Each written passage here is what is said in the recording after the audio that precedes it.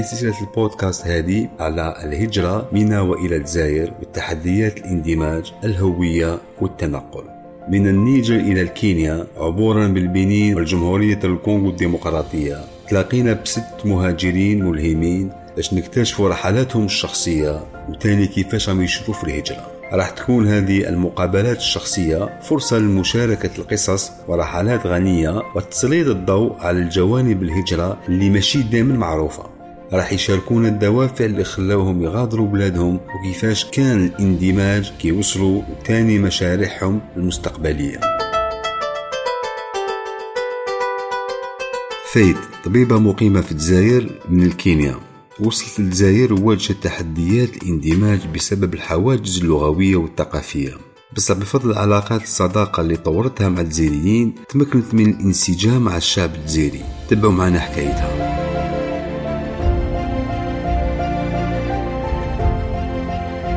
اسمي فايت زومبا، جيت من كينيا، ولدت في شرق كينيا منطقة اسمها كاكاميغا. هي قرية لكن كبرت في العاصمة نيروبي لأنه تما نقدروا نخدموا. أبي كان حاضر، أمي كانت حاضرة، احنا 4 أطفال وكلهم في كينيا الآن. فايث جات من منطقة فقيرة وين كاين بزاف صعوبات، حتى الوصول للماء أمر معقد.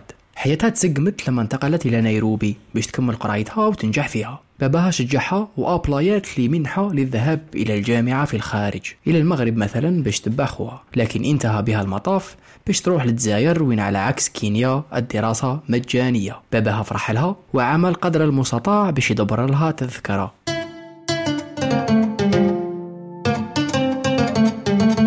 بابا قال لي لا راح نلقاو طريقة وراح تروحي. قلت له أوكي. كان يشوف أنه الجزائر أحسن من كينيا، لأنه كان يشوف لو كان ندرس في كينيا كنت راح ندفع جميع التكاليف، لكن في الجزائر ماشي هكذا. لو كان ندرس كان كل شيء راح يكون باطل وما ندفع ولا شيء. لكن من بعد بكيت لأنه جيت لهذه البلاد كنت وحيدة، لقيت روحي وحيدة في هذه الشمبرة، ما كنتش حتى نحكي مع والدي لأنه في هذيك الفترة ما كانش عندي هاتف مليح بالإنترنت على الأقل باش نقول لهم باللي راني وصلت على خير. ما كنتش حتى على بالي وين نفليكسي، ما كنتش نحكي اللغة، كنت وحيدة. جيراني كان عندي جارات جزائريات ما كنتش نحكي بزاف معهم لأني ما كنتش نفهم اللغة. إذن كان يلزم عليا أنه نبقى هناك. في اليوم الأول شراو لي ساندويتش ما كليتوش لأنه ما كانش عندي شهية. كنت نتسائل كيفاش راح نعيش بهذه الشمبرة وحيدة، ما نعرف حتى واحد، ما على باليش حتى واش راح ندير. لكن في هذه الفترة الحالة جديدة عليا، مستريسيا مديبريميا، لأنه كان عندي هاد التوقعات. لما كنت نخرج في البداية ما كنت نفهم حتى حاجة، لأنه لم يكن لدي بزاف أصدقاء يشرحوا لي. في الأوقات كثيرة كنت وحدي، نمشي وحدي. صديقتي من النيجر ورفيقتي في الغرفة ما نحكيناش بزاف بسبب مشكل اللغة. كنا فقط في الغرفة، كنا برك نقعدوا في الشمبرة هاديات وسكتات. بديت نحتك بالجزائريين لما بدأت الطب في السنة الأولى. لعدم إتقانها اللغة الفرنسية، فايث صابت بزاف صعوبات في تتبع المحاضرات. في السنة الرابعة عيانة، معظم الأحيان وحيدة في غرفتها بلا أصدقاء. فايث ديسيدات باش تهجر دراسة الطب. عاودت ولات لموطنها، سمحت في ليزيكزامان، وهذه الوضعية دامت عاما كاملا. هنا اللي أنا عرفت باللي يلزم نبدل حياتي. قلت لروحي خرجي روحك على الأقل، لازم نخرج في الويكاند، لازم نجرب نحكي مع الناس، لازم نجرب نكون صداقات. حوست حتى على جمعيات. اولا لما رجعت لكليه الطب كاين 2 ولاد اللي اذا جاوا مع الاول يشدوا لي البلاصه، لانهم كانوا من النوع اللي يجي بكري، كانوا صحابي. اليوم عندي صديقه هي جزائريه بزاف نسمح معي، هي انسانه نحكي عليها ونحكي معها دائما. لكن في تلك الفتره ما كانش عندي اصدقاء جزائريين، كانت شوية صعيبة باش تكون صداقات معهم. دائما في البوليدة، لكن وش غيرت كان أني أصبحت نخرج كتر.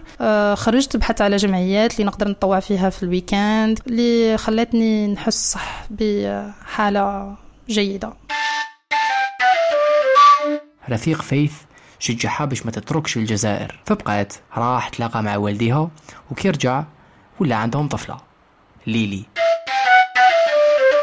واش نقدر نقول انه صراحة حياتي في الجزائر كانت بزاف صعيبة، ما كانتش سهلة اطلاقا، لانه كيفاش نقولها لك، ثقافة مختلفة، ماشي واش نعرف من عندنا في البلاد. لهذا العيش في هذا المجتمع صعب، مع هذه العقلية اللي مختلفة على اللي عندنا.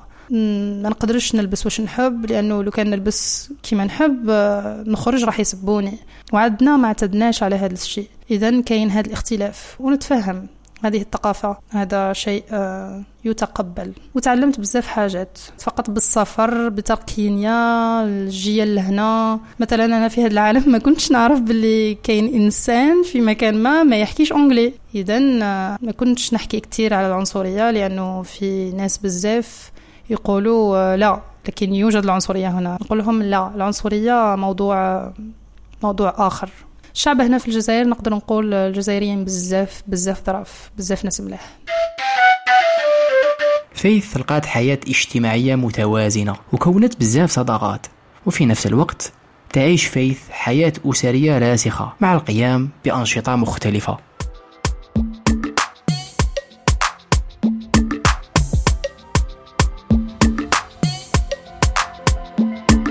هذه السلسلة راكم تسيبوها ب3 لغات، الدرجة الفرنسية والإنجليزية. تقدروا تتابعونا على وسائل التواصل الاجتماعي تاعنا، صفحة الفيسبوك وحساب الانستغرام OEM Algérie، باش تعرفوا أكثر على الأعمال والنشاطات المنظمة الدولية للهجرة في الجزائر وتوصلكم آخر أخبار. أسمع حكايتي هو بودكاست خدمات المنظمة الدولية للهجرة في إطار مشروع المهاجرين الواعون بتمويل من الوزارة الداخلية الإيطالية. نشكركم على الاستماع لهذه الحلقة من سلسلة أسمع حكايتي. تابعوا الحلقات الأخرى في جميع منصات البودكاست.